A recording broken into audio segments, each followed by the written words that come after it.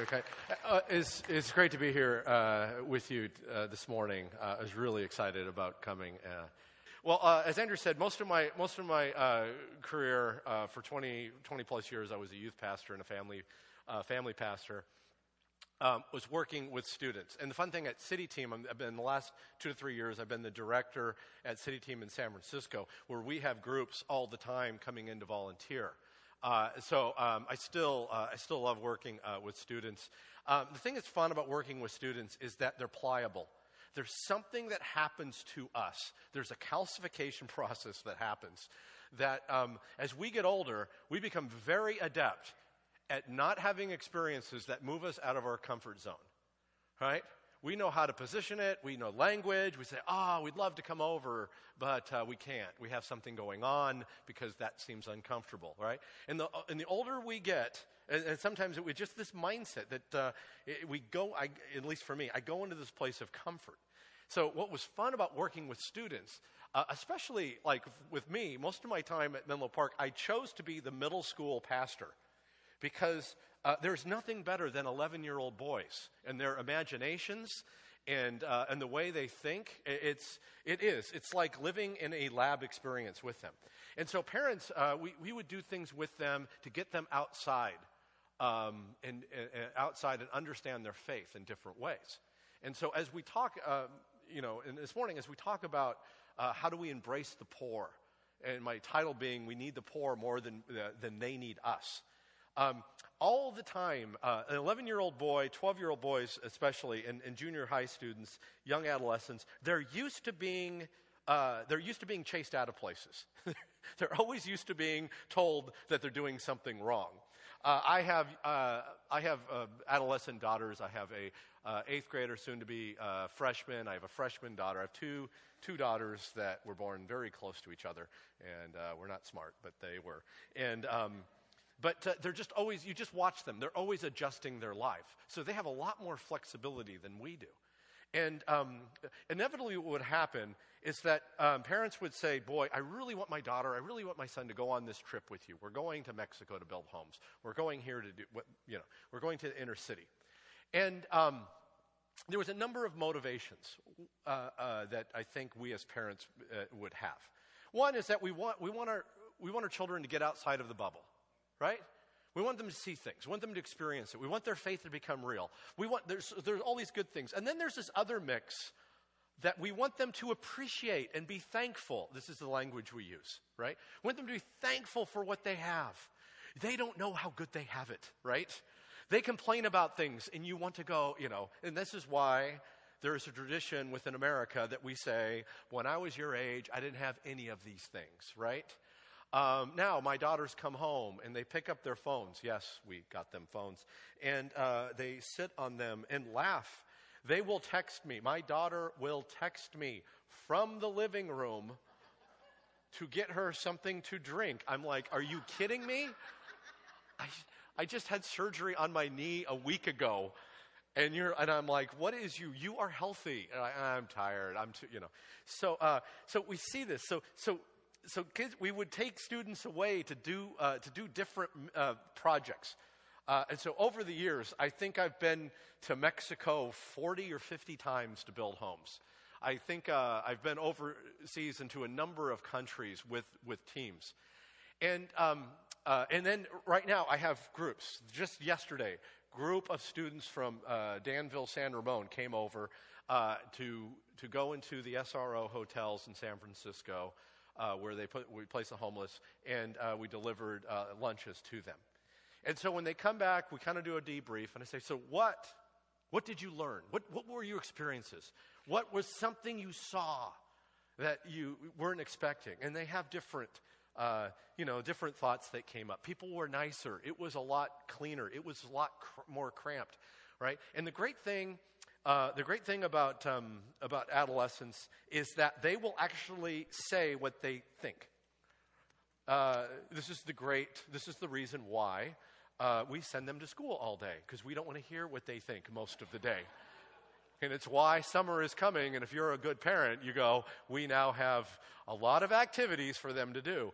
But they will say things. But inevitably, one of the things that will happen is that a student will say, I am so grateful, for what I have. I didn't realize. They come back from a week-long trip, and they'll say, boy, after working with those who are disadvantaged, with those maybe even in a different culture, they would say, boy, I didn't realize how lucky and fortunate I was.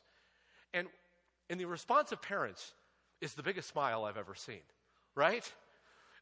Because there's something about swimming back upstream and taking care of your family, right? That you'd go, see, yes, oh.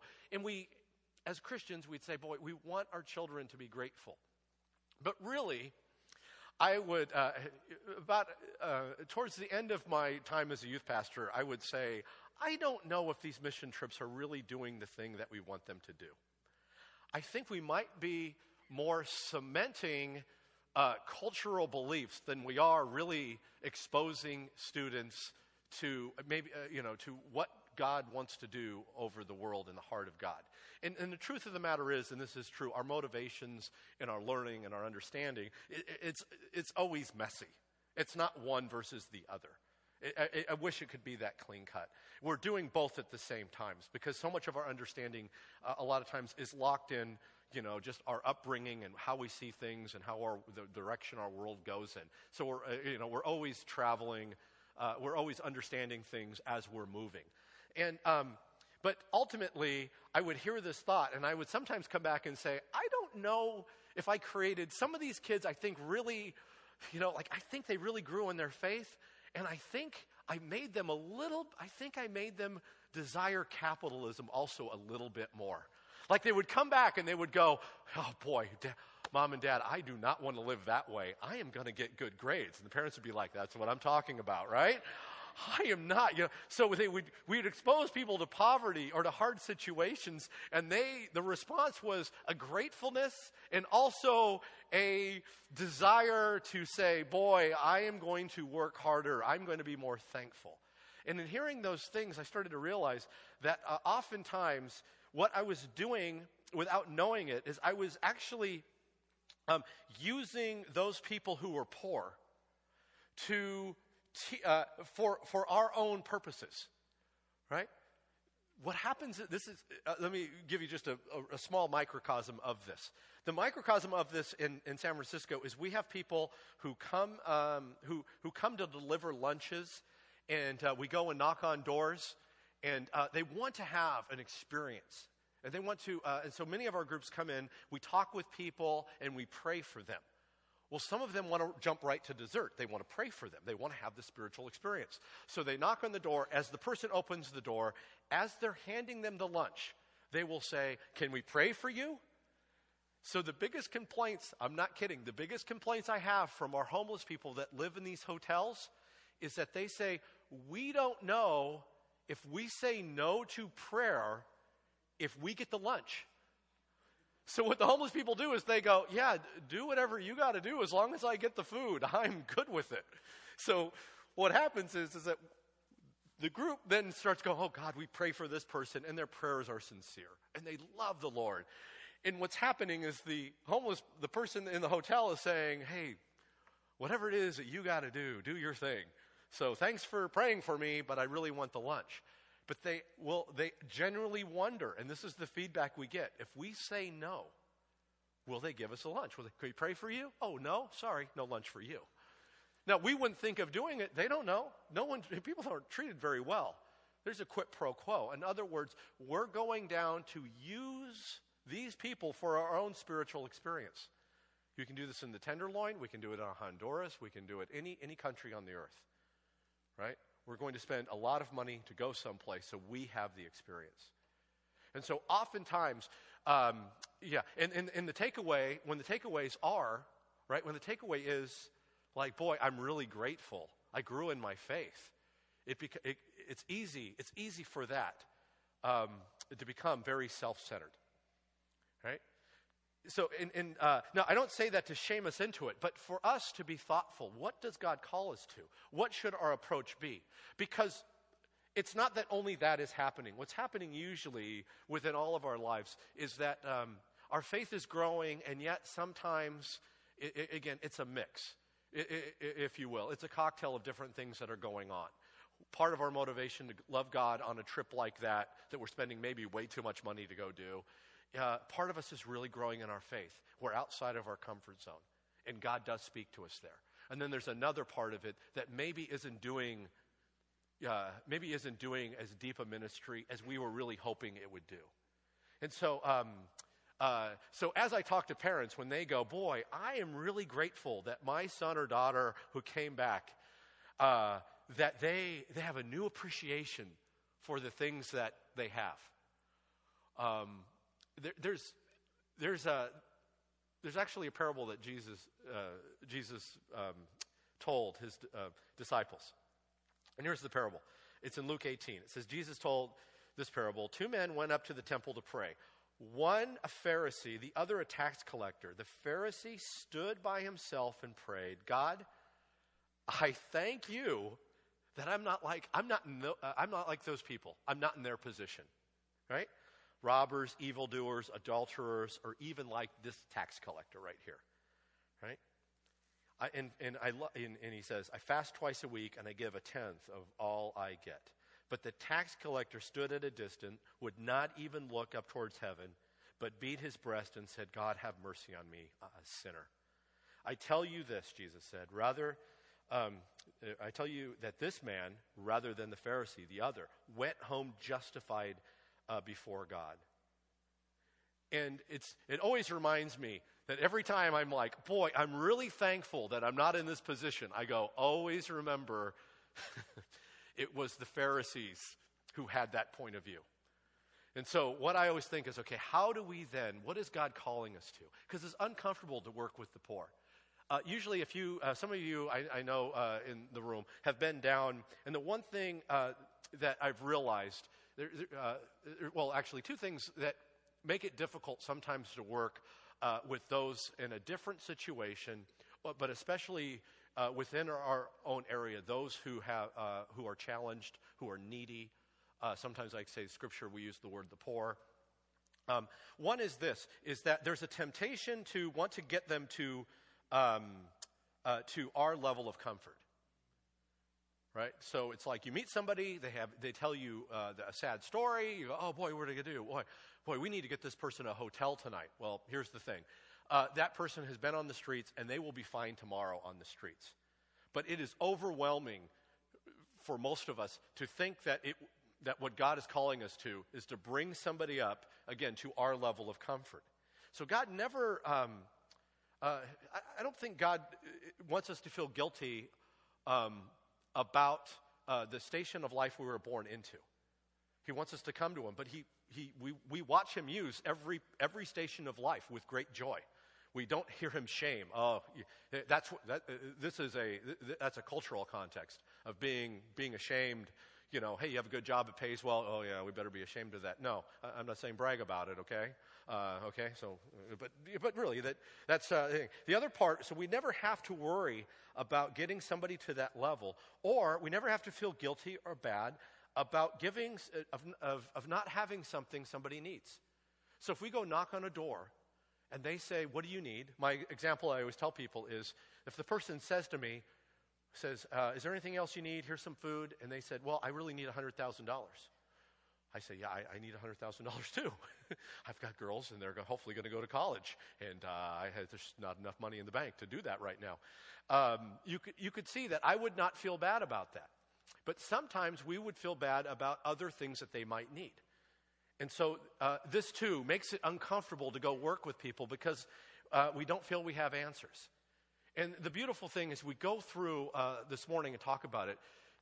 Jesus never came to make people, to move people up to these places in our life. He came, the greatest gift he gave us is he came and gave us the gift of himself. He brought healing, but it wasn't about Jesus when he came. He wasn't about just monetizing a different system, right? But it can feel that way when you work with those who are poor. It becomes, we feel like it's culturally, I become very culturally aware of that. And it causes me, therefore, sometimes to interact differently with those people than I would with my friends. So on that, when we think that way, what's mixed into that approach is sometimes some very subtle things, right? As Americans, we value giving, right? We value philanthropy. I've been to other countries where it's not valued. Maybe some of you have been there. I mean, I've been to other countries where it's very common among the rich to say, hey, look, the poor, just they're a blight on society. Let's get rid of them. I'm not exaggerating. It's almost your jaw dropping from our point of view. Where the highest thing we can do is to make a lot of money and then give it away, right? So this is the greatest thing in the world, is to put your name on a building at a prestigious university as philanthropy. But we prize this within our culture. And so there's an American part to what do we do? How do we take care of other people? But then there's, as Christians, if you grew up and you're an evangelical Christian, we have another kind of layer on that, because we believe that serving those who are in need and those who are poor is a way to understand Jesus. Jesus said, right? As much as you've done it to the least of these, you've done it unto me. And so we go, well, wait a minute. Jesus is in this, so we want to go do that, right?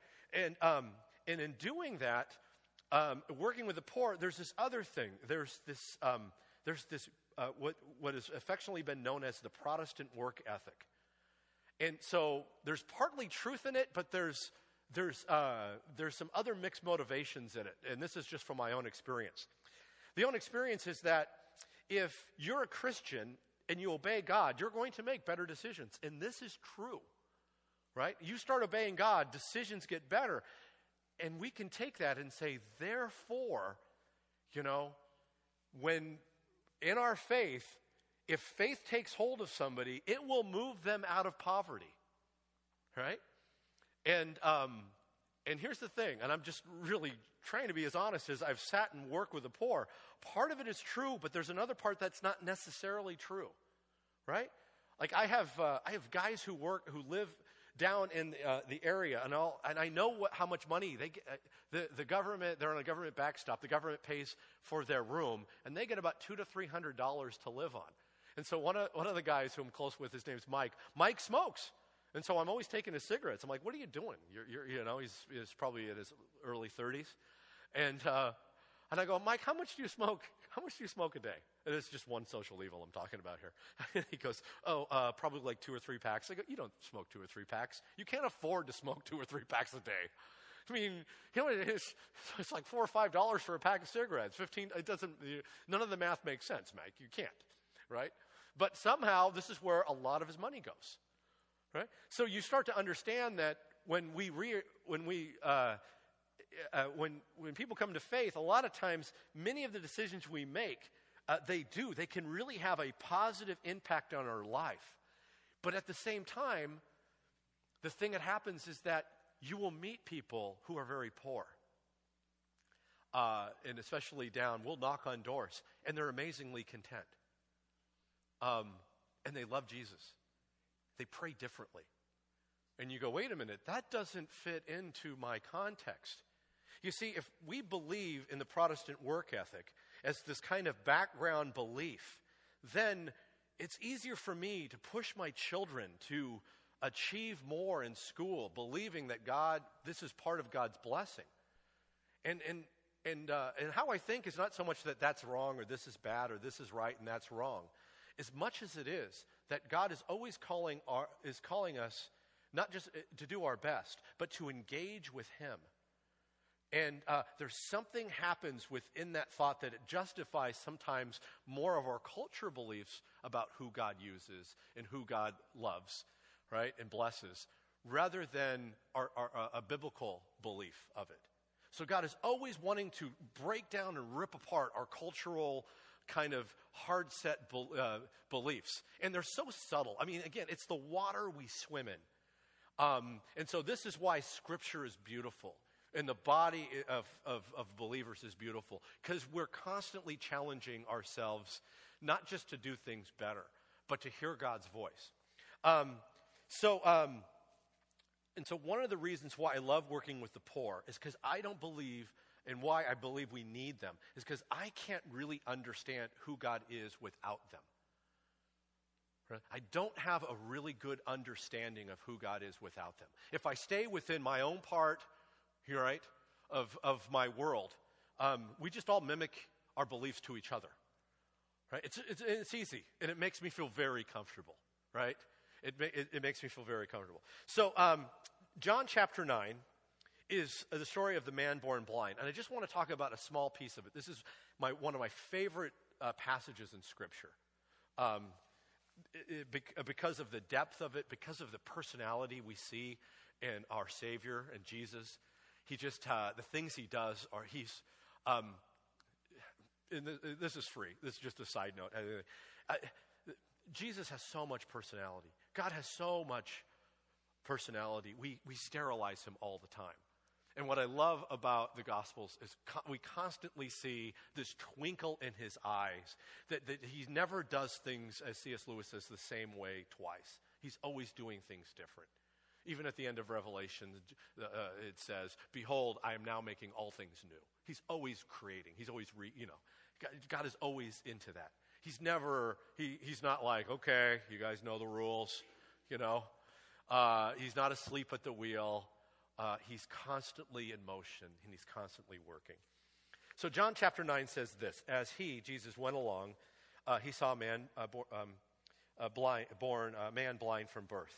His disciples asked him, "Rabbi, who sinned, this man or his parents, that he was born blind?"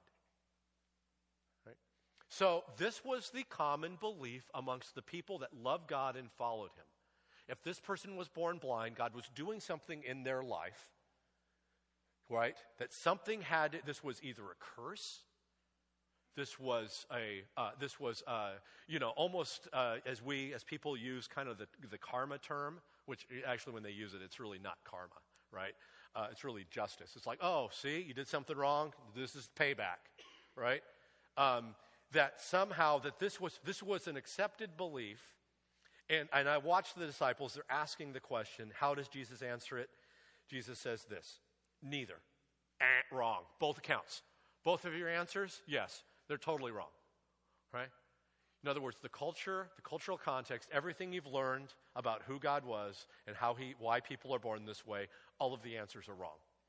Right? They're saying, is it over here, God, or is it over here? And he goes, actually, your whole paradigm is completely wrong. And so this is, in fact, if you think about it, this is Jesus. This is exactly how Jesus talks to the people of faith all the time in his ministry. In fact, his one expression is this: you don't understand the Scriptures or the power of God. Right?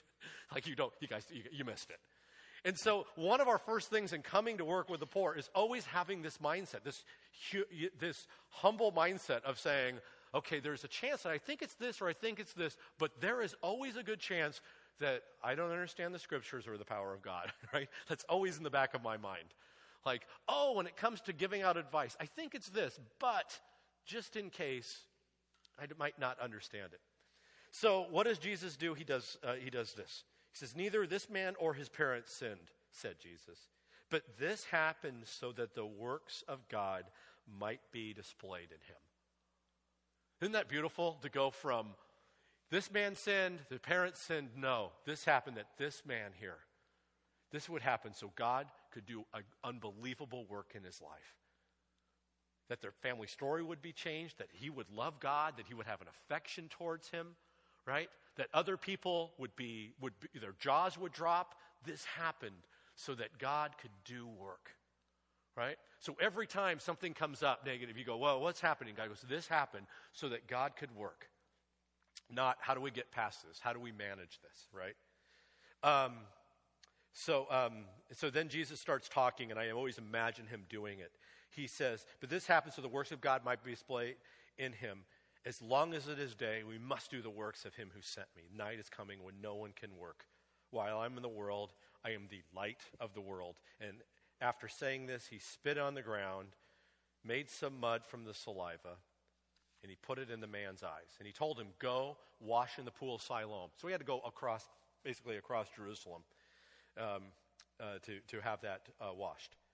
And so the man went and washed and came home seeing.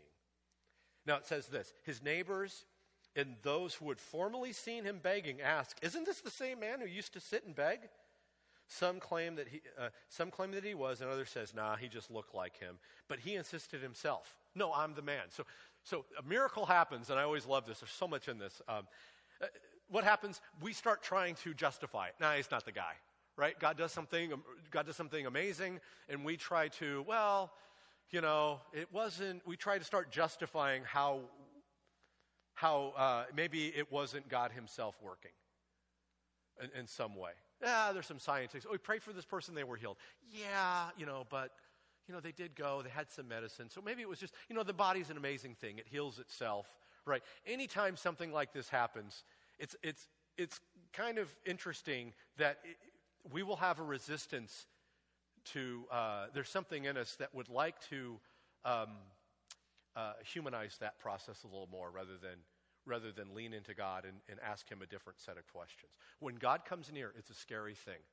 The children of Israel, they come out of Israel, and God takes out the Egyptian army. We see miracles happen. They come to Mount Sinai. God comes and rests on Mount Sinai before giving them the Ten Commandments. And what happens? The people go to Moses and say, you go talk to God ourselves for us. We don't want any part of this. We are afraid. And so instead of building affection, God's power can when it's real, can frighten us. And intellectually, it does the same thing. A lot of times we start trying to humanize that process. Now, I'm not talking about, really, I'm not talking about, driving and praying for a parking spot and then saying, oh, praise God, we got a parking spot. Yeah, there's a whole garage of parking spots, Mom, But I have prayed for parking spots and got them before, which has been amazing.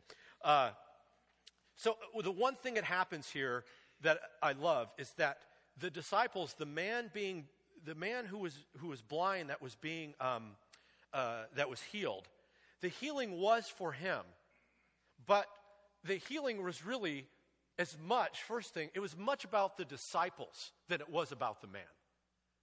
The man was healed. It was fantastic. But it was really the disciples that needed their world rocked. And this is in Scripture for a reason, because they went, hey, remember the day Jesus, like, that's got to go in, right? Because that was the day they went, wait a minute, everything we thought about, this rearranged their thinking about how God was, who was cursed in a society, who was blessed in a society, right? What do you do with the poor? Oh, these people? Well, this was common, and I've never heard this. Right now, it's a very huge thing in downtown San Francisco with real estate going crazy and a lot of poor people still in the tenderloin. It's what's wrong with the poor? This man sitting here, the blind man begging, common. This man's cursed. Who sinned? He's his own problem, right?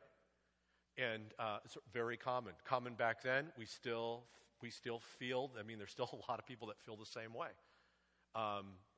Okay, let's take care of the poor. Can we put them someplace where they're okay, right? And we kind of get rid of the homeless people. I don't like stepping over people. Really. Now, I don't say this lightly. I'm talking. This is where I live. This is where I get to work every day. And when you're down there, for me, and I say this. I want to say this with great respect. Is I get to understand who the people in the neighborhood are. When you pass through it every day going to work, everybody is scary to you because you don't understand where the limits are. I can look and say, "Oh, that's Julie. She's an alcoholic. She's a blackout drunk." And these guys, they sit every day over here and they do this. And actually, those guys there, they're actually dealers, and you don't talk with them. But when you walk through, everybody just seems like a threat. It's outside of our comfort zone, right? So this was the wrong belief the disciples had. They had it that somehow that certain people in society, that their sins had caught up with them. And Jesus goes, no, that's not true. The poor are not cursed by God.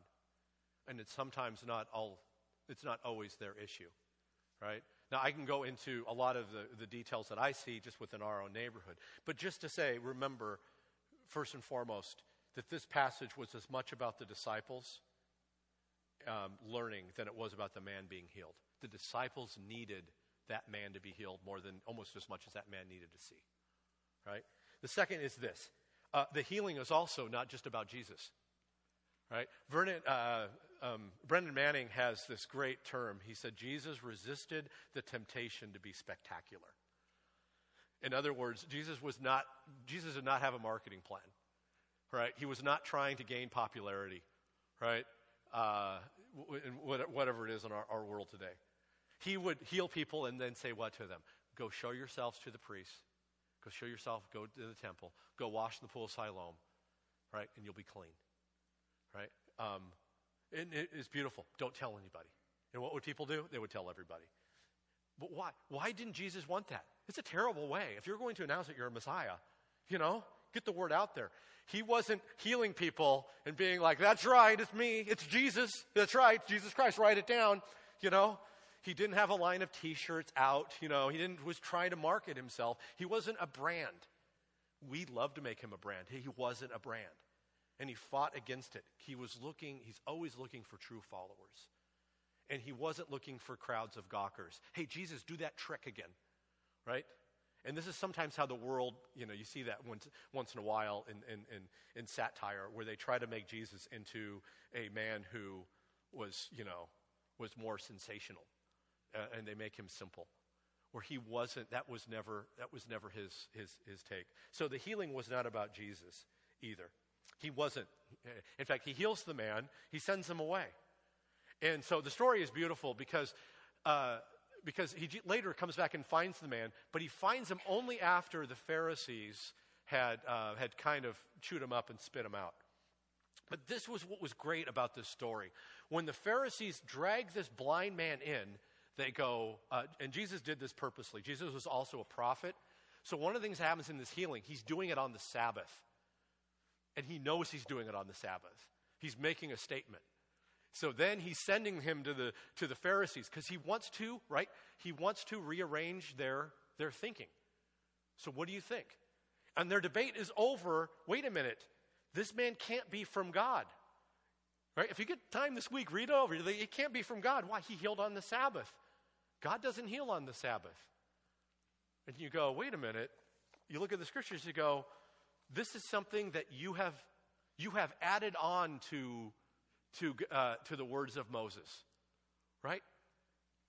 This is your cultural, overlay. You've just assumed that God would not heal on the Sabbath. So Jesus heals on the Sabbath to cause the question. And the beautiful thing about the man born blind, and I say it's not just about the man born blind, is that the disciples got it wrong. The Pharisees didn't know what to do with it.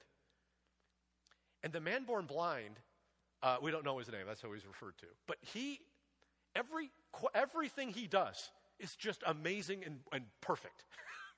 If you read the story, they question him, he tells the truth. When they say, well, he couldn't have been a sinner, he goes, well, you're asking so many questions, maybe you're his follower. He does nothing but tell the truth to the place where the Pharisees get mad and kick him out. Now, he's been blind. He's not been able to enter into the temple. That's why he sits at the gate. Right? There's something that happens when you enter into a relationship with somebody that has literally nothing to lose. The man born blind, they brought his parents in. And his parents were so afraid of the Sanhedrin, of the Pharisees, that they say, well, you ask him. We don't want any part of this. They're afraid of losing social status, right? They can't go, no, that's our son. We love him. We don't know what happened. They went, no, you tell him. We don't want any part of this. The man born blind has nothing to lose. Somehow working with people and having people close to you that have nothing to lose, the needy, the poor, people going through a hard time, right? They speak to us differently, and it's a voice that's uncomfortable to us, but it makes us it makes us understand God in a different way. It makes us understand our Father in a different way. So this is what the disciples needed, and Jesus knew that they needed to understand this. Now, there's this principle that really makes sense. You see, we believe in this God who came down from heaven, and he lays aside all of his power. And it actually says this in the book of Philippians. It says that even though Jesus existed in the form of God, he chose equality with God, something not to be grasped. He emptied himself and he made himself nothing, right? So there's this principle. It's called the principle of least interest. And so I'm asking. So this is just the example. You just stand up. Okay. So let me give you an example. So you guys get a vote on this, right? So you two. Vanessa, is that right? Yeah. Okay. So let's just say that Doug, right? Donald. Dang. So let's just say Donald. I just met him like a half hour. So let's just say Donald likes Vanessa. You guys like, right? But let's just say Vanessa does not really like Donald. Oh, good response. So now, okay, so us as guys, every guy in the place, we understand what love that is not returned. We all understand what that feels like. From like 12 years old up to, 28 or 30 or whenever, if you're married, like for me at 31, some woman went, well, I guess you're the best of the last, right? You got, but let's just say that that was true. In this relationship, who has the power? Donald loves Vanessa. Vanessa does not love Donald. Okay, let's vote on it. Who says Donald has the power? One guy. That's your boy right there. You were right. You need one of those friends in your life. Because it's hard to live with everybody else when they just shake their head. Okay, who says Vanessa has the power? Raise your hand if you believe Vanessa has the power. Yeah. So this is called the principle of least interest. And there's a background story to this. But here's the principle. Whoever loves the least has the power. Right? Whoever loves the least has the power. So power and love are opposites. In other words, you can't hold power over somebody and love them. So this is what makes Jesus make sense, right? Yeah. So, okay, you guys can sit down. Thank you for doing that. Right? So this is what Jesus makes sense. A God who has everything. Why would he lay down all of his power and come to earth, not just as the king, but as a servant? Because he says, well, it would be easy for me to show you my power. That's always easier. We know relationships. We know work situations. We know family situations where there's political things where it's always about power. And God says, I have all power, but I cannot love unless I lay down my power. So what does God do? He lays down his power. And he comes to earth as a baby. That's what we celebrate, right? As a helpless baby. As a servant. And he's teaching the disciples. Right? This is very counter to the world system that we live in. And this is why this is those terms, the kingdom, right? God goes, no, in the kingdom we work differently, right? So if you think about it, almost everything that we experience in our life as Christians, all the most beautiful things have been when this happens. When people lay down our agendas and our life, on our own motivations, and we sacrifice for somebody else. All the beautiful stories of faith. Hospitals, schools, right? I mean, our heroes from Florence Nightingale to, who sacrifices, hospitals that were made, people that went into different countries risking their lives over and over. Why? For the purposes of for the good of somebody else. And where's the worst stories of our Christian faith? Is almost any time, and this hopefully something for you to debate this week if you think about it, almost any time the church has had legitimate power. It wasn't built that way, right? They have legitimate power. They form voting blocks. They rule a kingdom, right? It's almost any of those times that these become our worst stories of faith. And so why we need the poor is this. When you work with the poor, they're not impressed with any of our credentials. That's based on power. And the problem that we have is we live in an achievement culture. At City Team, we use the term relational culture versus, I just lost my train of thought. I'm sorry. we work on knowledge-based culture versus relational culture. So in a knowledge-based culture, our resumes, right, our schools, things like that, those translate. You can meet somebody, not know them. Oh, where'd you go? You went to you went to HSB? Oh, you must be a great person. You went to business school there? Yeah, you're part of the team, right? This is what we use. But in relational cultures, they share, right? In one of our headwinds, being who we are, is that in a relational culture, we have to try extra hard to place down our power. It's so at times ingrained in us. And so this is why we need the poor more than they need us. Going and feeding somebody who's poor or helping them out or befriending them is incredibly important. But it's almost more important for us to put all of the stuff that we use as our identity aside. And it's only those who are poor and those who are needy that sometimes can teach us what's really important. And they show us this different side of who God is and what he really treasures. We can't do it without them. So I'm not saying that we should blow up our economic system or talk down about an academic process. I just would say that it's incomplete. Without the poor speaking into our lives, we will never fully understand, right?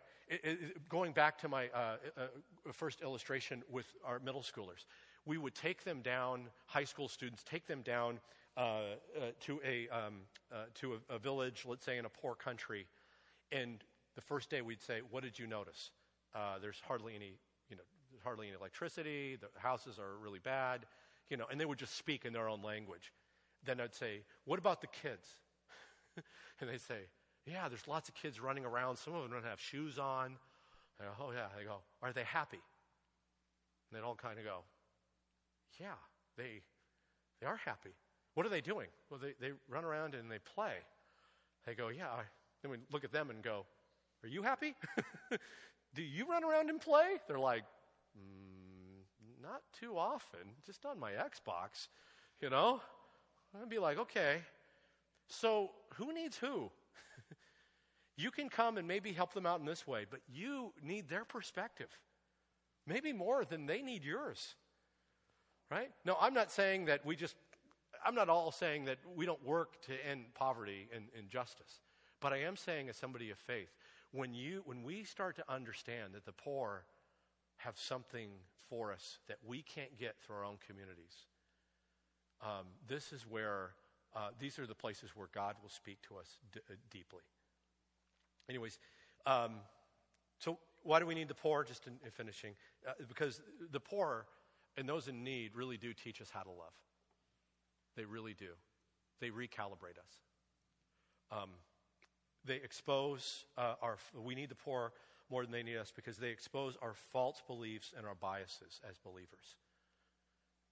I have these guys I have 32 addicts who live in our place at City Team. And you sit down and you listen to their stories, and almost every time, the more I've listened, the more I say, I'm just like this guy. My addictions and my issues have not cost me what it's cost him. But I identify more now with his story. And it just softens my heart in completely different ways. I need those guys as much as they need a place to become sober. I need their stories in my life to understand. Really, like, wait a minute. When I hear the news, I translate it very differently because of them. But they really do. They show us who Jesus is. The poor really do show us who Jesus is. Let me just finish with this. Mother Teresa said it this way. This woman who held people as they died just to love them. She said, "Our life of poverty is as necessary as the work itself." She says, "Only in heaven will we see how much we owe the poor for helping us to love God better because of them." And so as you think about serving and where you would be engaged, my encouragement to you is it's not that it always has to be in the Tenderloin or in a poor community. It can be anything. It can be somebody who's struggling right now, whether they're unemployed or maybe a family that's going through something hard, where it's easy to say, oh, we're there for you, but it's difficult to help just be with them and hold their pain. Because, we think, oh, we just pray and God takes away our pain. No, sometimes God calls us to walk with people through that, right? Maybe it is working with a community, whatever it is, but that you would engage and that we as believers would come in saying, God, I'm here to be taught by you. I'm here to engage. Teach me. And that posture allows God then to start to kind of break apart, like the disciples, those biases that we don't even know within our own faith that we have, and our beliefs about God that might be totally false. And these might be some of the headwinds that we face in our own faith. Anyways, hey, let me pray. Thank you for letting me share this morning. Let's pray. Jesus, thank you so much that you sacrificed everything to come be with us. Thanks that you understand, that you work in us, even as sometimes terrible as our thoughts are about you. And we ask that you would have mercy on us in the best way, that you would teach us, and you would just slowly, the way that you do, Holy Spirit, show us the places where you want us to change our heart, the places and allow us courage to go into hard to be with people and to confront hard issues with your love and looking for you to teach us. Thank you, Father, for placing people in our lives who have showed us you. And God, we just ask, and I ask for CLC, that you would do this for them as a congregation. Lead them to people that would just show them and expose them. And Father, tear down our wrong beliefs about you. We have so many that we don't know. We admit that humbly. But we want to be close to you. Would you give us the courage, and would you show us these areas that we could go to be taught by you? And we pray this in the name of Jesus Christ of Nazareth. Amen.